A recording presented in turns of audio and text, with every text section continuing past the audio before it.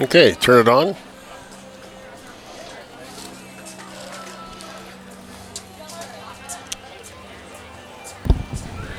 There you go. How are you? Okay, I'm excellent for a bicycle training ride from Claremont to Bonelli Park. I decided to come and enjoy the afternoon with a nice, great meal and a root beer flow. Well, we're sitting out here in front of Burton Rockies, and I'm sorry, sir, your name? My name is Miguel Ferrer, F-A-R-E-R. Miguel Ferrer. I think you're kind of a famous guy around here, aren't you? Well, you got to talk right into the mic. I'm not an actor. I'm just a cyclist, and I'm into the arts. So Miguel, so how far did you ride today? I went from Claremont to Bonelli Park. We do, even though we do it every Wednesday at 5:30 in the afternoon, a lot of cyclists, pro cyclists, people that they've been in Europe, they do it every Wednesday and I'm glad to lead the ride since last century that I've been coming here because we are in a different century. Right, and you were telling me that, it's not the same as when you were younger. Oh, it's not the same when I was younger because I started in 1969. Really? And I'm 66 years old now. So you're a year older than I am. Yeah, a little bit older, but cycling keeps me in shape. It keeps the doctor away. That's the most important thing. So let's do this. What kind of bike you got? You got some hot rod bike? No, I ride bicycles. No, you got a cycling. But you got a real nice one, or some racer? No. Actually, I got a sponsor by the Southern California bike shops. So I got 20 bicycles, and wow. I've been in San Francisco, New York, Mexico, and England, and now I'm getting to the aging time. Now I live it in my winter.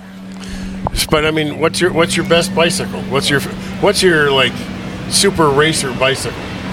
Well, I got a. Let's talk bikes. Colnago Ferrari. And made by the Ferrari cars. It's like $20,000 for a bicycle. Bicycle. Nice. And the second one, I got four Bianchis, and but the one that used to race criteriums is used to called Simonetti, done by the builder of Medici bicycles.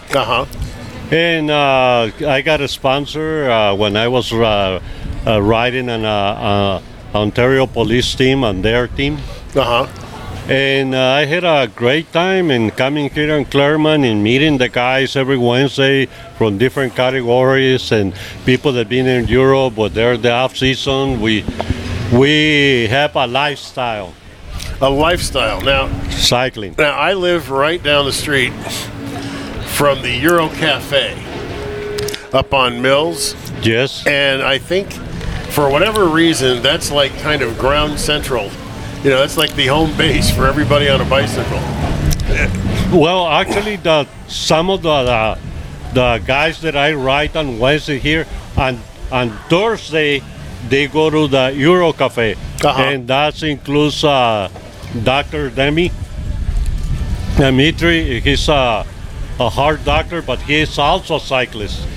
And he races the Masters category. Oh, so he's like a real serious bike. So yeah, he's very serious into it, and I'm glad because when we're meeting here, it's great gathering with people that share your same lifestyle, your same likes.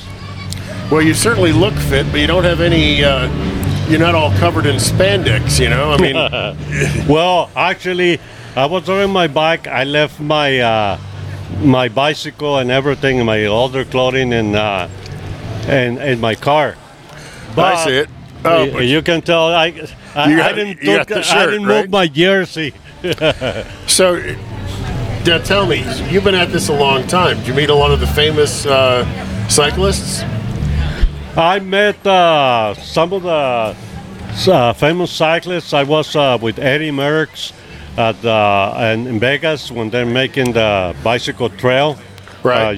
From to the source. And he's such a nice guy. Eddie Merckx, as a matter of fact, not because he was nice for me that night, but I think that he's the best cyclist because in a year, in a season, he will win like 54 races in the season. 54 races? That's like one a week. Well, yeah, because I remember some races in Europe, they're like they use 3 days sometimes, and sometimes he won the Tour de France, he won the Giro, he did a lot of major. He won 5 times the Tour de France, and I also met Greg LeMond, and Greg LeMond I consider him the best American cyclist. I met him in Nevada City, and he's such besides a cyclist, he's just a great person also. How so? Because he has the patience and the feeling to teach the younger generation how to do it, and he doesn't hold anything, to his own, to what he did. So he shares. Yeah, he shares all that his knowledge to younger people. Now, and he doesn't load up on drugs like Lance Armstrong, right?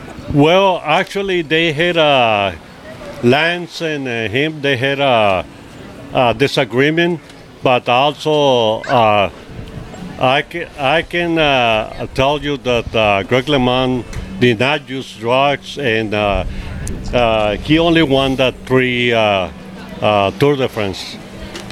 That's like saying only 1-3, right? Yeah, that's but like he won other races besides Tour de France. So. Well, but to me that means he's like Superman. Mm-hmm. Winning the Tour de France at all is like Superman. Winning 3 of them, even better. And if he did it all on his own, even better. Yes, and but now we got the younger generation, and we got they start earlier in life, not like us, that with the teenagers.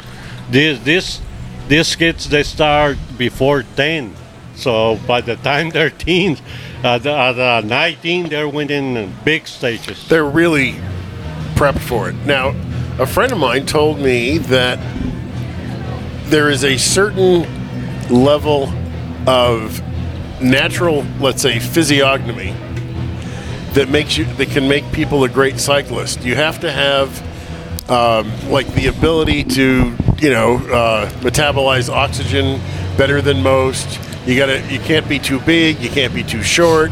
You got to have, to really be in the best of the best, you got to actually almost be born with certain advantages. Is that true? In reality, that's what Lance Armstrong said, but I don't believe so. I've seen a lot of cyclists that they fell, but they didn't stood down. They got up and they kept on riding, and eventually it's like if you do something every day, the more you do it, the more you learn about it, the more you train on something, the better you're going to become, because you always get what you put in life. It's like we got a Bank of America over here. Every Wednesday I told the young generations over here, these guys, the reason they're better than you guys because they do cycling 6 times a week and you only do it 2 times. And you go and deposit $200 there, and next week you go there, you're only going to get $200 back. Probably 1 cent or something. But these guys, they put 6 days. So 6 days is better than 2 days right. in the long run. Well, as a matter of fact, if you put $200 in Bank of America and that's all you put in, the fees eat up your money right away. So it's not even like as good as a slot machine, you know. It's like you don't even get 94% back. You got to put in a lot of money before they start paying you. Yeah, that's true. So tell me this: what would be your greatest, like the one experience that you would tell Claremont about that they should know? What is like your favorite story?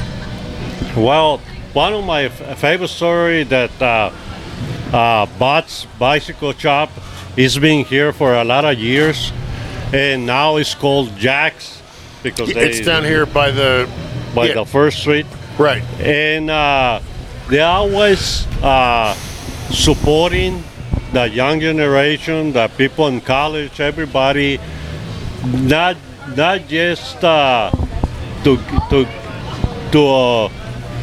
consume things, but they encourage them to keep moving, because what the bicycle believes that if you want to get better or something, it's what you eat and what you put in every day. And ride. Right. That's when it comes what you put in. Right. You gotta keep yourself moving.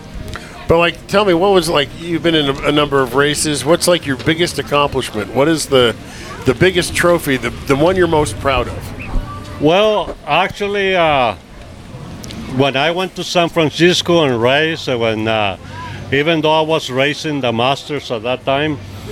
And what year was this? That was the first time that I did San Francisco. Like about what year?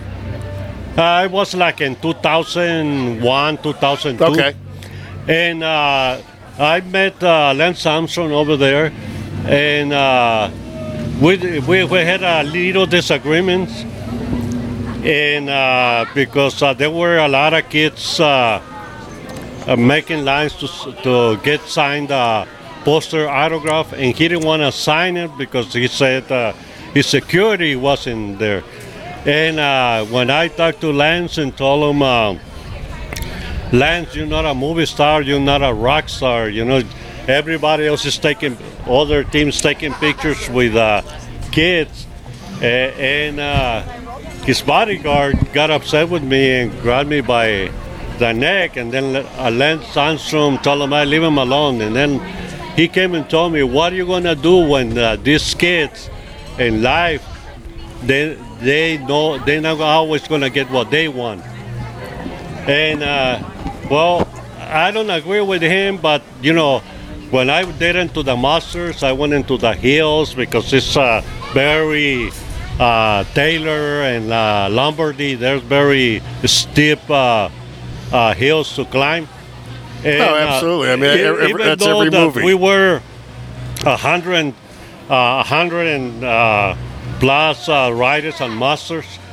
I got 6th place, and I was so happy because I was able to meet the other riders, and just to finish in the first 30 first I was going to say, top 10 is great. Yeah, it's great, but I mean the experience that I had climbing Taylor and Lombardy, very steep, and going downhill like 65 miles per hour. I thought if I crash, I don't think I'm gonna make it, but I did. Thank God that I didn't crash, and I'm here.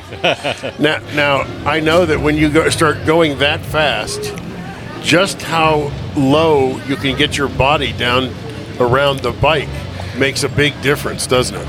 Well, what you have to really, you don't have to go that low, but you have to be balanced on the bike. You have to be kind of and make sure that when you're going downhill, you're more or less into the back seat, and when you're making your brakes, you don't brake at one time. You make feather braking. You just barely tap, tap, tap. Yes, exactly. And rear brake first, right? Yeah. Well, I try to do both at the same time. I touch both brakes because they're feather brakes, so it slows the speed. Right. And so because when you're going so fast like that down a hill, especially in San Francisco, you gotta make sure you don't lose your balance. Otherwise, you end up in the bay. Exactly. So everybody. I've seen the movie Bullet, right? Yep. And I can just imagine doing that on a bicycle. You cross the street and all of a sudden you're airborne. Yeah. One of my great assignments was that I had to take Miguel Meza, that he raced for Euromop and Copac in Europe and Italy. Right. And I had to take him to San Jose and Nevada City, and that's where I met Greg LeMond.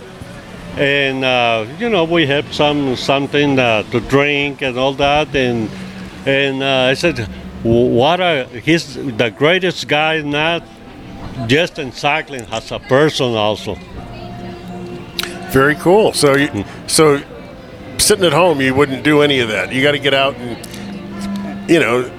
just embrace it, right? Yes. Also, the one thing you got to understand that cycling is an addiction, it's an obsession. And when I used to race at that time, 9 of my friends ended up in divorce because the grass started looking like a desert. They spend so much time on the bike, and that they don't water. Nobody waters. And they don't spend it with the wife, right? Yeah, exactly.